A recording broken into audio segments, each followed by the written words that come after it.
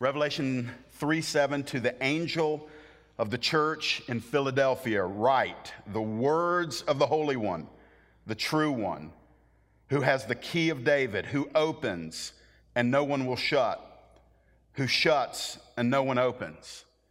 I know your works. Behold, I've set before you an open door which no one is able to shut.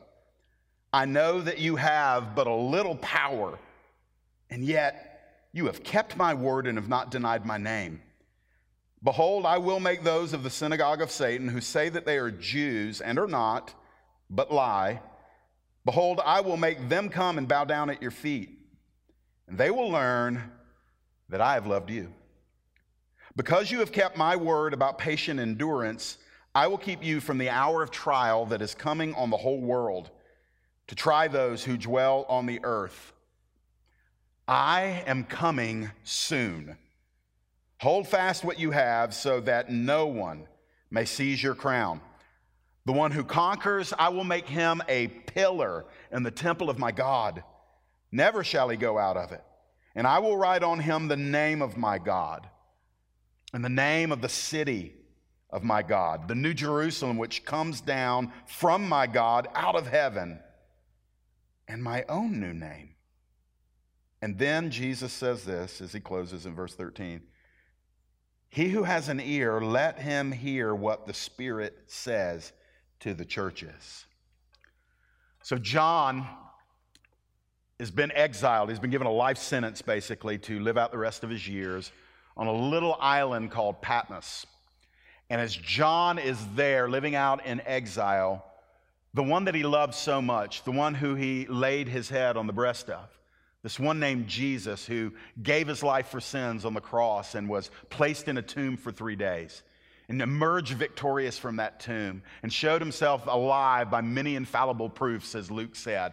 And after the end of those days, he ascended back to heaven, where he sat down on the right hand of the Father. And that's where he is today, ever living, making intercession for the saints. But at this vision, John was seeing not his beloved friend that he walked on the shores with, but the resurrected, glorified, risen Son of God.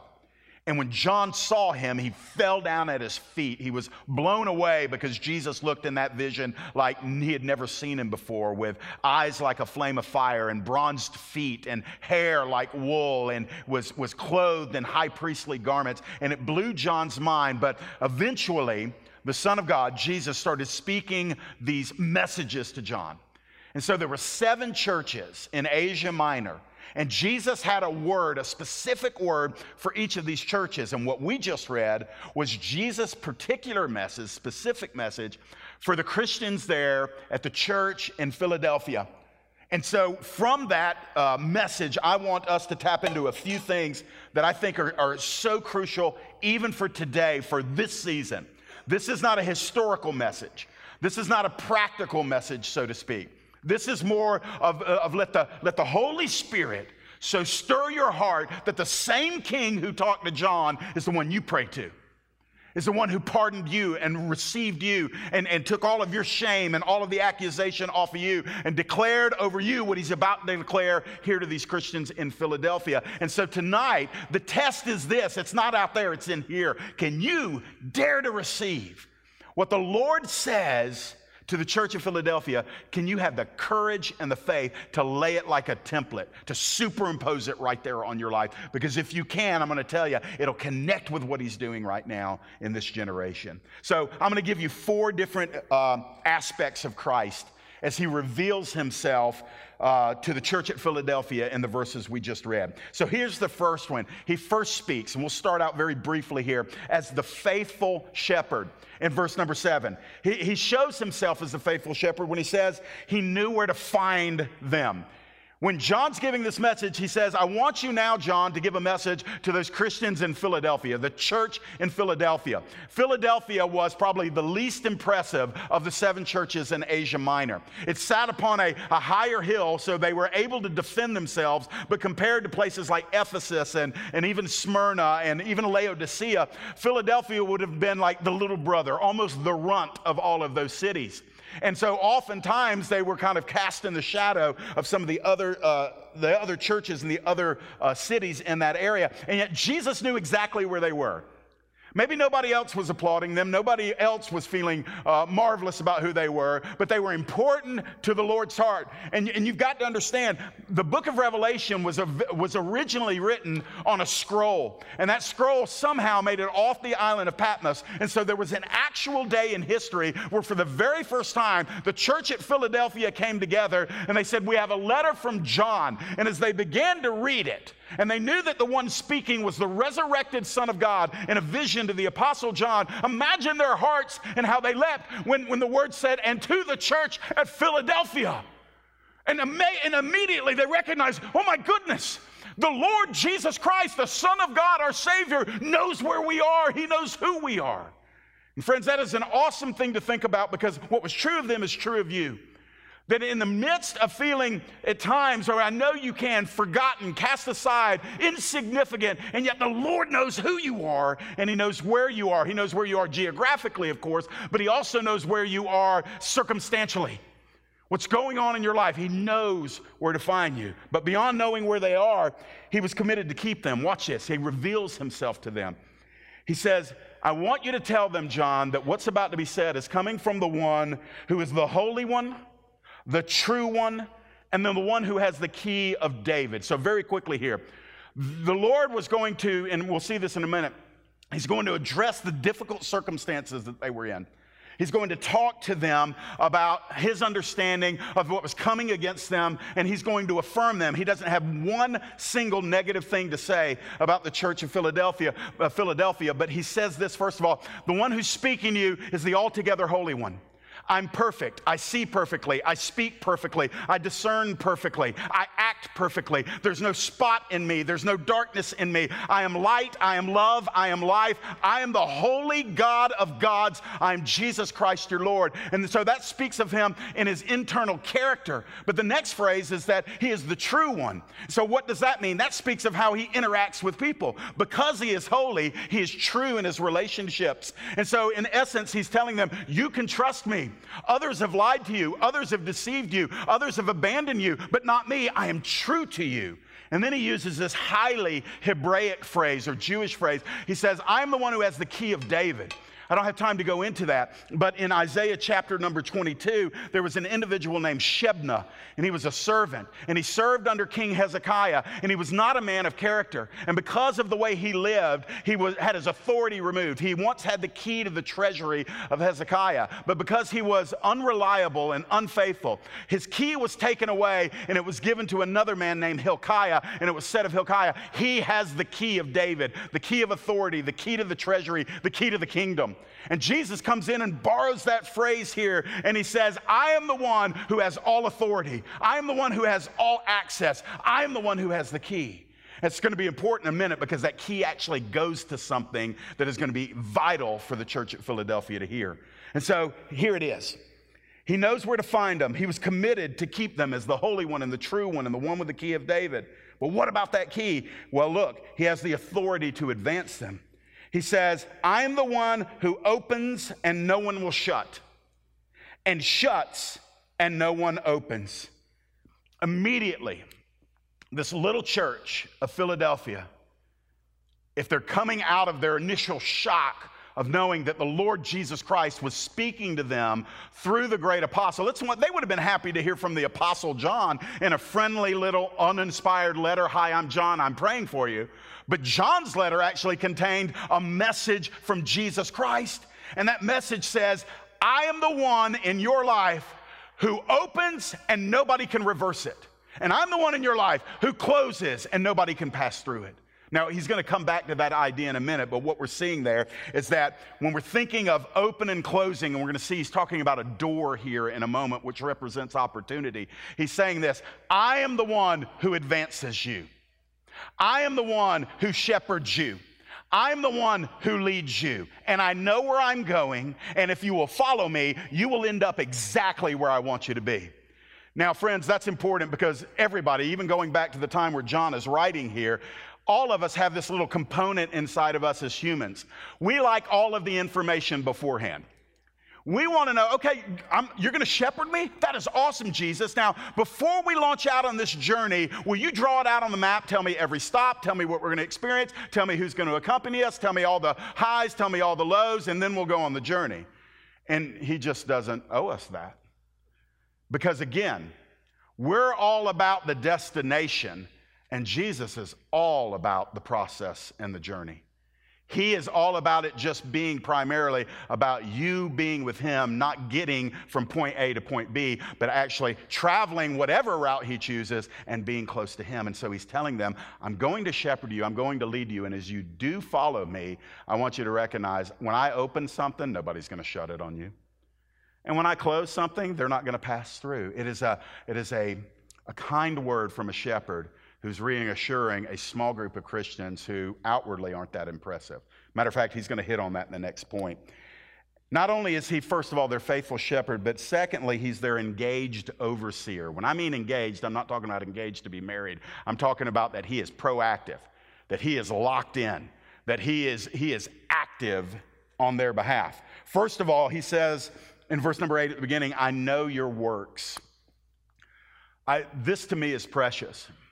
I want us to remember something. I can't dwell here long, but I want you to remember something. Most of the good and godly, holy work that's done in the kingdom, most of it doesn't get noticed by us. That there are people that are serving right now, right here in this piece of property. There are people that are serving Jesus. You and I don't see them. We don't know what their names are. If we did see them, we might not realize the value of everything they're doing. But when the Son of God puts his eyes on that, he says, I know what you're doing, and I know that you're doing it for me. Hebrews chapter number 6, verse number 10 is one of the most encouraging verses in the book of Hebrews, where the Lord says, the writer of Hebrews says, the Lord is not unrighteous to forget your work and your labor of love that you have shown toward his name, and that you minister to the saints and continue to minister. Meaning this, he sees what you've done. There may be 10,000 eyes that never see it, but the only two eyes that you really need to value what you do for the Lord and who you are in the Lord are his eyes. And he says to Philadelphia, he says, I got my eye on you. And it's not threatening. It's not, hey, I got my eye on you. It is, I got my eyes on you. I've been watching you. You may have felt like I didn't notice, or I didn't care, or I couldn't see, or it didn't matter. But I want you to know everything you've done for me, I haven't missed a thing. It's an incredible thought that everything you have ever done for the Lord, you've forgotten about most of it, and he never will. And literally, that when you stand before him at the judgment seat of Christ, when your journey on earth is over and you stand before the Lord for that time of rewarding, you're going to probably experience this massive shock and surprise, because things that you didn't even remember, he noted, and he said, yeah, I wrote it down. I recorded it, whether it's in his mind or written down somewhere. He says, I made sure that it was recorded because I couldn't wait to reward you for it. Friends, I want you to think about that, especially when the enemy tells you that your life doesn't matter and your work doesn't matter. We live in such a super celebrity, sensationalized Christian world where, the greatest Christians are those with the most followers on Twitter, or those that, get PR and press and have massive ministries and stuff like that. Really? Because there's only then about 30 of those people in the world. What about the rest of us Christians? Friends, I want to tell you the amazing, I can't wait. There's a part of me tonight just wants to be in glory with him, just like right now. And to get to the back end of the age where we really get to see the volume of what was done for him. And most of it's unnoticed. And that means probably most of the stuff that we have done, said, committed to. And that we're not supposed to flaunt it in front of people. When we do that, Jesus says, oh yeah, the people that do that, they already got their reward. That's as good as it's going to get for them. But what we do in secret, the Father will reward openly. And so he tells them, I know your works. But he says more. We see that Jesus was pleased with them. He said, I know that you have but a little power, but you've kept my word. You've not denied my name. Listen to the preciousness of the one who's overseeing the church at Philadelphia. First of all, he says, hey, guys, if I can paraphrase here, it's kind of the spirit behind it. I know compared to the Ephesus and Smyrna and Laodicea and Pergamum, I know you're kind of considered the runt. I know you're not big. I know you're not impressive. I know you're not stout as far as the human eye can see. I know that. But let me tell you what I see in you. And then he gives them a couple of things here. He says, I want to honor you because you kept my word. You kept my word. Jesus looks at them, and the first thing he says is how pleased he was that they were obedient believers. That in the midst of hostile culture, in the midst of persecution that we're about to read about, in the midst of a culture and in a time where to be a public Christian could cost you everything, including your life.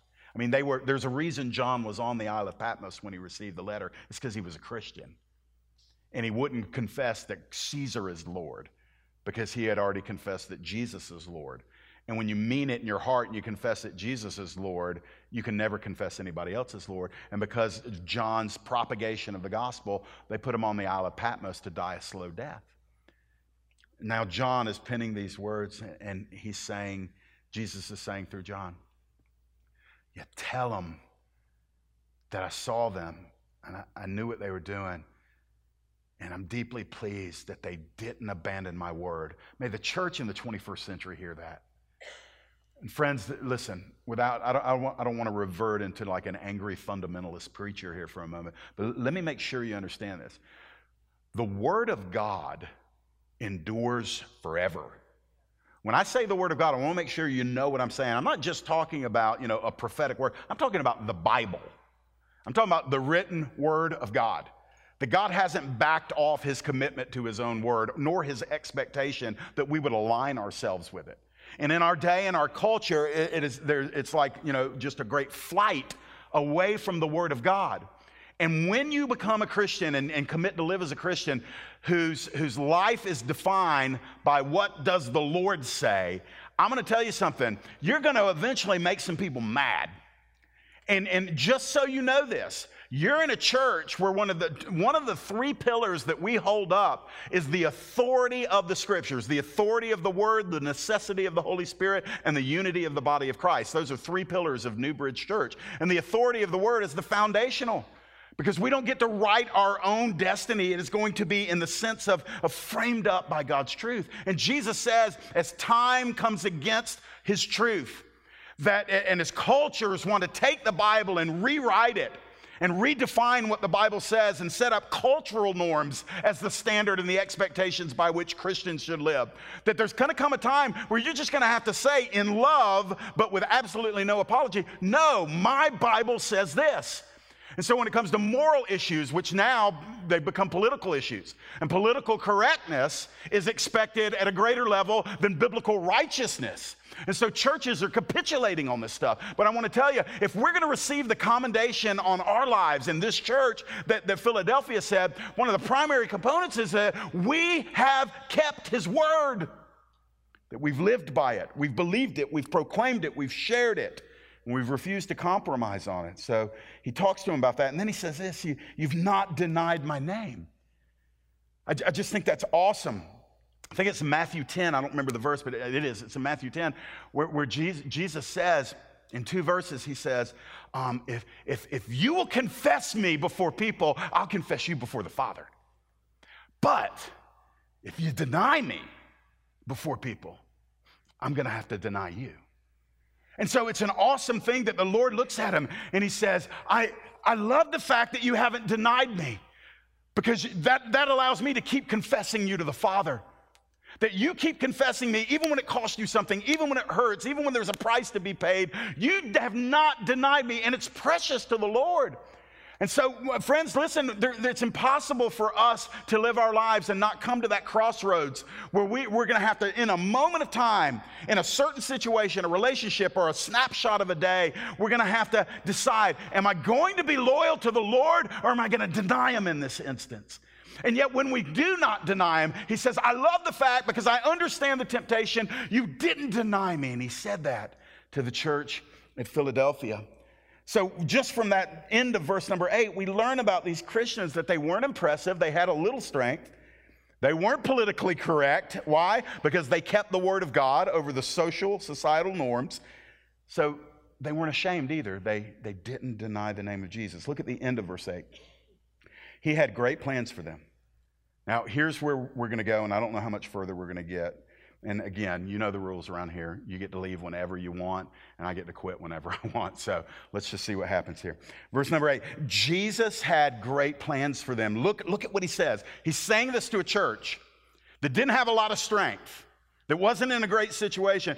He says, behold. When you see the word behold in your Bible, it's an old English word, but this is what it carries. This is the import of it. He's saying, check it out. I want you to focus on this for a second. Hey, behold, check it out. Focus on this, Christians at Philadelphia. I've set something before you. What is it, Lord? It's an open door, and nobody is able to shut it.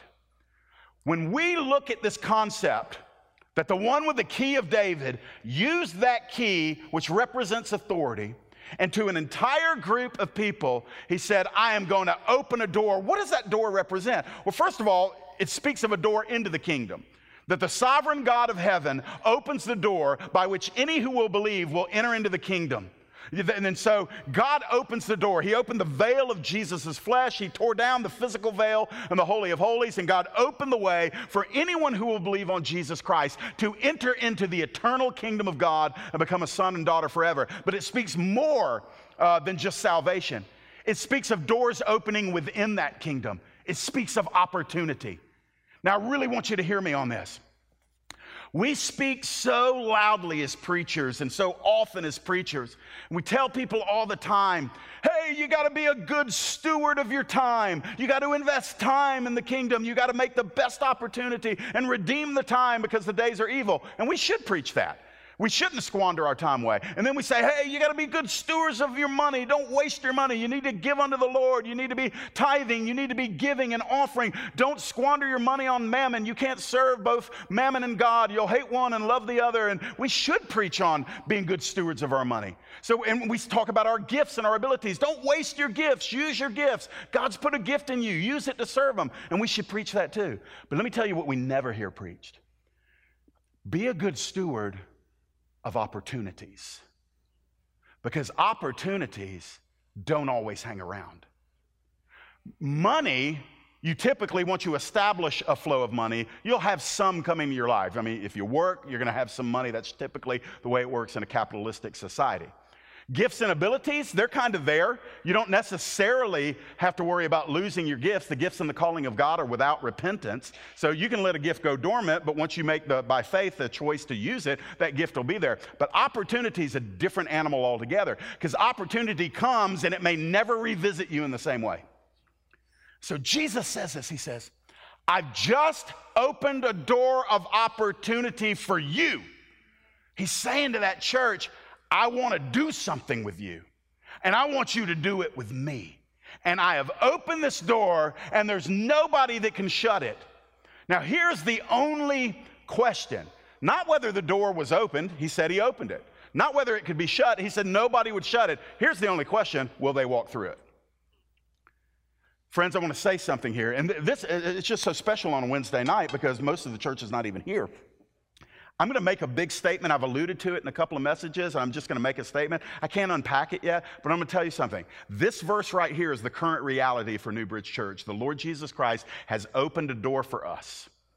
Matter of fact, I've stepped through that door with 2 other men, and we've seen and heard what the Lord is saying through that door, and this is what He's saying to us, myself, Dustin, and another man. He's saying, as you pray over this, as you receive it, as you process what I'm saying to you, you're going to go back and you're going to bring everybody back through this door with you. So, Jeff, that's not fair. You're telling us about an opportunity, right? I'm just asking you, discipline your souls, pray into it, because you're going to know. And there's an opportunity that will define the upcoming season for New Bridge Church. And I'm going to tell you something. We thought the birth of New Bridge was something just extraordinary, where a Baptist church and Assemblies of God church come together to form this. But I'm going to tell you something. I think what's coming next makes that pale in comparison. But here's the thing. The door's open. Are we going to walk through it? There's this word that you don't want on your life anymore. It's an ugly word. Nobody wants it. It's the word regret. Don't you hate that?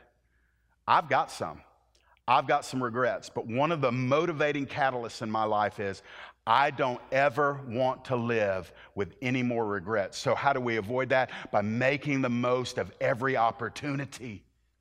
Philadelphia, I've set before you. I've unlocked that door. I've opened that door. Nobody can shut it. And when you see that phrase, if the open door speaks of opportunity, the statement that nobody can shut it speaks of invincibility.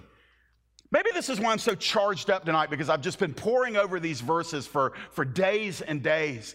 But listen to what the Lord says. Just listen to it. This is where you get to believe Jesus or choose not to believe Jesus. That when he opens a door and you walk through it, you are invincible. That means nobody can shut it on you. That means what he has done and you've entered into what he's doing, you're invincible until it's complete. And so the enemy wants to come and he wants to resist it, but he can't stop it. He wants to hurt you, but he can't destroy you. That's why Paul would write to the church at Corinth and said, yeah, we've been knocked down, we've been abused, we've been hurt, we've been abandoned in certain instances by man. But then he comes back and says, yeah, but God hasn't forsaken us. And friends, this is something of holy confidence that I pray that this assembly and all assemblies, all Christians would just, God, give us a baptism of courage.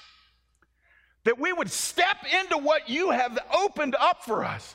And we wouldn't just try to be all dignified and polite and sweet and, this propriety and just so overly cautious about how we walk. But just step in it into confidence and start declaring over ourselves what God declares about us in Scripture. And instead of fearing being misunderstood as some hyper-fanatic Christian. Listen, God raise up some hyper-fanatics. We need some. We need some blazing, constantly fueled, hyper-fanatical Christians to offset the preponderance of lukewarmness in the church. Have you considered that he's not only opens doors for churches, but he opens doors for individuals? What's your open door? What's your open door? Let me give you something. You won't understand it until you take the first step into it. You won't. You can know that a door is open, but eventually to know what's on the other side, you've got to walk through it. So let me get down into the third point. I'm trucking here. Y'all are hanging in there. If you got to go, you got to go. I'm not going to have my feelings hurt. I know there will be one person here because my wife's got to stay until I leave. So, oh, actually, she doesn't. She drove herself. So when Amy leaves, I'll quit. Their vindicating protector, verses 9 and 10. This is so awesome. Because invincible doesn't equal uncontested. You need to remember that. Just because you are invincible in the will of the Lord, and you are until he's done with it. If you're in the will of the Lord, you're invincible until he's done. Y'all don't believe that, but it's true. But that doesn't mean it won't be contested. Look in verse number 9. The Lord left no room for their doubts. He says, behold, second time he said it, I'm going to make those of the synagogue of Satan who say that they are Jews, but they're not. They lie. Behold, said it the third time, I will make them come and bow down before your feet, and they will learn that I've loved you. Here you get the first kind of glimpse of what the church at Philadelphia was going through. There were some very angry, persecutory Jewish people that hated the fact that these Philadelphian Christians were daring to live for this one named Jesus, a Messiah that the Jews at that time completely rejected. And so they were coming against this small, unimpressive group of Christians, and they were fighting them, and they were persecuting them. And listen to what Jesus says. He says, oh, I know you've been contested. I know they're fighting you. He said, but I've set this door. It's wide open. They can't shut it on you. They're not going to stop you. By the way, you may be interested to know this. There's still a church to this day in that area that was called Philadelphia in the Bible. There's still a group of believers there. The door remains open for them. They're still walking in it, generations and generations, 2,000 years later. But here's the thing. Jesus said this. He said, I'm going to make these Jews, and I don't have time to unpack this, but racially and physically, they were Jewish. But he says they don't have the spirit of Abraham. They're not real Jews. Why? Because they rejected the Messiah.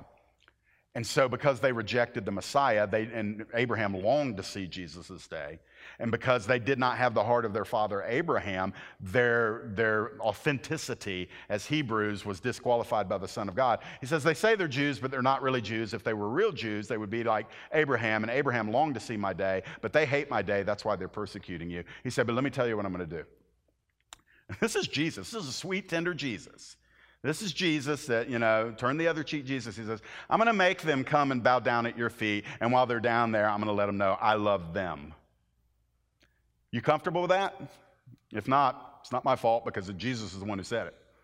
He literally said, they are persecuting you. I'm going to tell you what I'm going to do. I'm going to make some of them come and bow down at your feet. That just is simply, he's saying, you're going to be standing, they're going to be falling. And I'm going to let them know that my love is on you. That's an awesome thing, especially if you walked into here tonight and you've got somebody who's going after you. And that does happen from time to time. But you're in the will of the Lord, and you're seeking the Lord, and you're pressing into the Lord, but somebody's resisting you, and somebody's fighting you, and somebody's tearing you down or slandering you or coming against you. And there's those moments where you're like, Lord, when is this going to end? When is this going to end? And he just kind of whispers over 2,000 years from Revelation chapter number 3, and he says, eventually, I'm going to vindicate you. If you spend all your days demanding vindication, you're going to waste those days. But if you will believe by faith that the Lord is just and holy and he will balance the scales, you can live even in the midst of injustice and oppression and suppression. We live in a fallen world. Nobody gets off scot-free. Somebody's going to do you wrong at some point, but you got to make up your mind. Can you leave it with the Lord and live the life that he's given you? Or are you going to fixate on your desire for vengeance and justice now and therefore miss everything that he's got for you? See, there's one thing that won't fit through that door of opportunity, that door of blessing. There's one thing you can't bring with you, and it's a bitter heart. That door's not big enough to take a big old bloated, bitter heart through. And so you got to leave that on the other side, walk through that door of opportunity, and God will right the wrong in his time. They also had the Lord, in verse number 10, affirmed their unswerving loyalty. Just give me a few more minutes. He says, you've kept my word about patient endurance. I love this. The Greek is a little intricate here, and I'm not going to bore you with Greek structure tonight, but your New Testament, this was originally written in Greek. It's translated into English. I'm preaching out of the English Standard Version Bible, and this is the way it reads here. You have kept my word about patient endurance. In other words, what Jesus is expressing here to them is, you have not quit. You have not given up. You have not drawn back. You have not apostatized. You have not walked away. I know that you have been struggling. I know that you have been persecuted. I know that you have recognized your own lack of strength. But he's saying, he's literally affirming them in a letter that we're reading 2,000 years ago. So he's still affirming these believers. These were real people. These not fairy tale characters. These were real Christians made out of the same stuff you were made out of. And the Lord speaks an everlasting affirmation over them. And he says, you kept on going. You kept persevering. You kept enduring. I've said this before, not recently. I did share it with somebody Sunday in private. This is my opinion. You do not have to agree with it. It could be debated, but this is just my opinion. I believe the number one characteristic for people that will live from victory to victory and grow in their faith, I believe the number one characteristic is endurance, a simple refusal to quit, ever. You never quit. You can change. The Lord can put you in a new lane. You can come to the conclusion of a season at a time or a place in a ministry or a church and things like that. But I'm talking about that quitting where you just retire on all things kingdom. You never give up in the heat of battle. You and I both know that we've done life next to people that have quit. They've bottomed out. They didn't feel like they could go another day, another mile, another undefined season in hardship, and just something shifted negatively in their heart, and they just quit. Every time I preach on a subject like this, I remember the last time I preached this passage of Scripture, which would have been 6-7 years ago, the same guy that I'm thinking of right now on this, I was thinking of that night. It's a guy that used to preach the gospel. Was a soul winner, taught in a Bible college, was radically delivered from drugs and alcohol, heroin addiction, radically delivered. Was instantaneously delivered from 20 years of alcohol abuse in a day, and literally had his family restored to him. It was crazy good. I loved doing life with this guy, but something from his past caught up to him in about a week's time, maybe a month's time, and it shipwrecked him. And within 6 months of that haunting ghost from his past just appearing on the radar for an instant, he was back on booze. He lost the family. He abandoned the faith. Jesus says that you're going to be tested. You're going to be fought. But I want you to hear him speak this word over you. You may not feel like you're clicking on all 6 cylinders. You may not feel like you're in the most fruitful season of your life. You may not be experiencing the rush of the kingdom.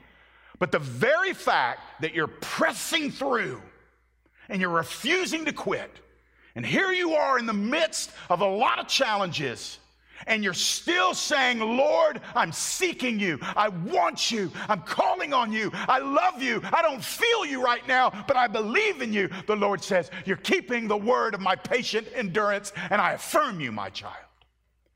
And friends, I'm going to tell you, in seasons like that, if you can just connect with the fact that he's not mad at you, he's not disappointed, he's not frustrated, he's not measuring you by somebody else who's in the prime of their spiritual walk. He never does that. It's all about you and him in that moment, and he's saying, you're keeping it. You're keeping it. You're doing it. Keep going. Keep doing it. Go down with me just into verses 11 through 13, and let me wrap this up. Man, there are times when I preach where I literally feel like he's in my skin talking to some of you.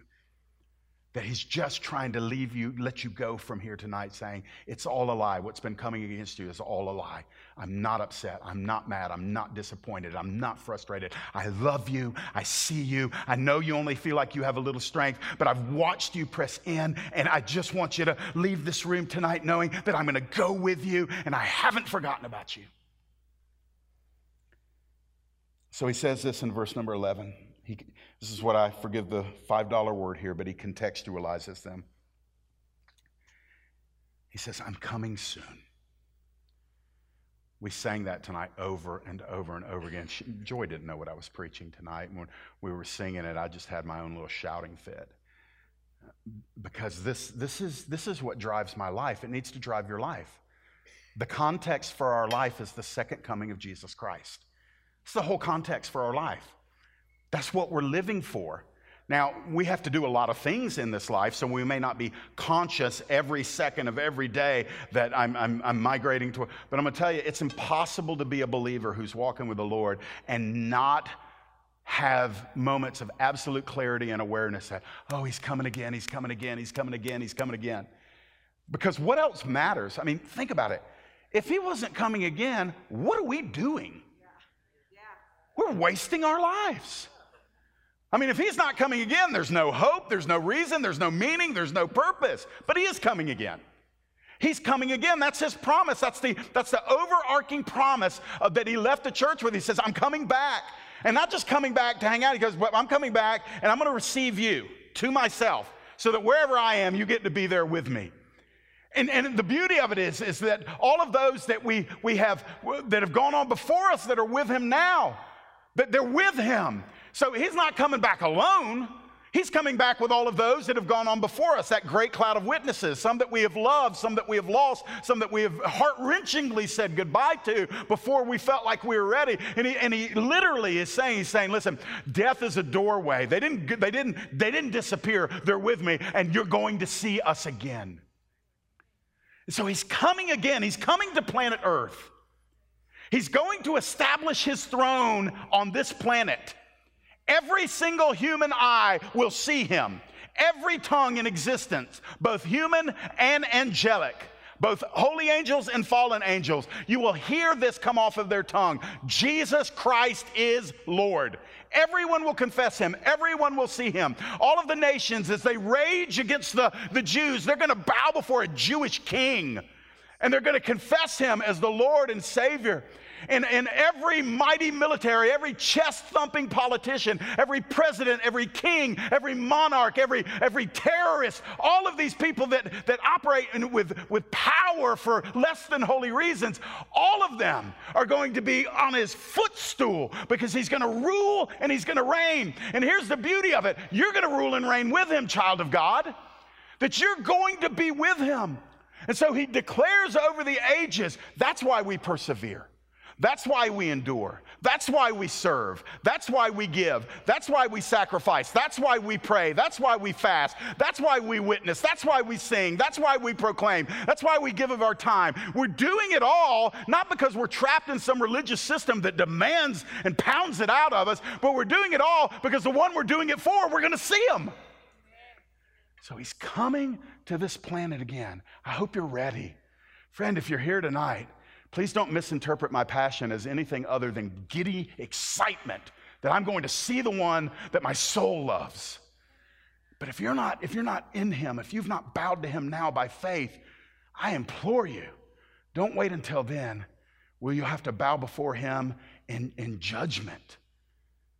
Humble yourself now and say, Jesus, Lord, as all humans, I recognize that I am a sinner. And I know my sin comes with a price, and I've rebelled against you, and I've gone my own way, and I've lived my own life. And Lord, the fear of you is coming upon me. But I know that you love me, and I know that you gave your life for me, Jesus.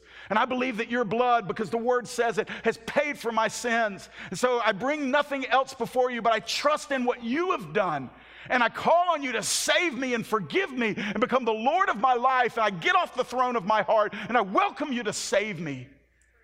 And he's never turned away a single penitent human that will come to him. And one, however it's phrased, he's never said to that one who wants his forgiveness and wants him, he's never said no.